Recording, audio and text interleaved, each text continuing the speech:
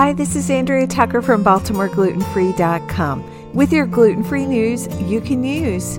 I've decided that 2024 is the year that I'm going to stop putting off some overdue doctor's appointments and really focus on taking care of myself as much as I possibly can. One of the benefits of the technology that we have at our fingertips are some great webinars where we can get some valuable information and get questions answered right from the comfort of your home. And here's an opportunity to get your questions about joint health and bone health answered by an endocrinologist, rheumatologist, and orthopedist in a webinar hosted by the University of Chicago Celiac Disease Center. On January 18th at 7 p.m. Central Time, the center is hosting Dinner with the Doctor. Again, the focus is on bone and joint health. As with all their webinars, when you register, you can submit your own questions to be answered by the professionals.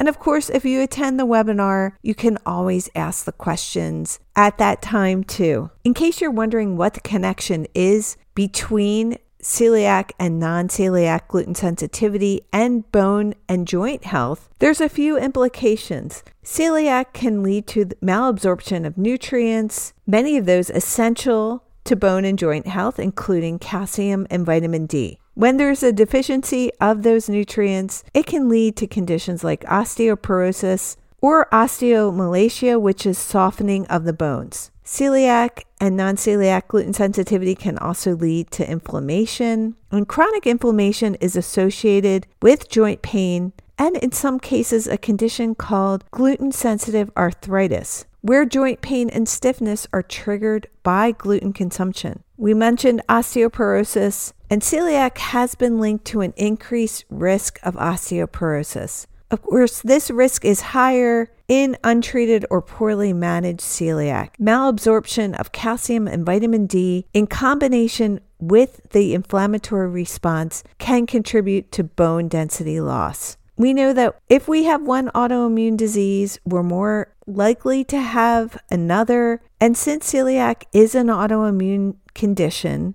it can occur with other autoimmune conditions that affect bones and joints, like rheumatoid arthritis. If you're concerned about any of these issues, please definitely talk to your healthcare professional to help mitigate risk and regularly monitor bone density with things like a DEXA scan. Your doctor might recommend supplementation with calcium and vitamin D as well. And don't forget to attend this great webinar on January 18th. I'll have a link in today's show notes with how to register, or send me an email at contact@BaltimoreGlutenFree.com and I'd be happy to send it to you there. Thanks so much for joining me here today. I hope everyone has a good weekend and I'll see you back here on Monday.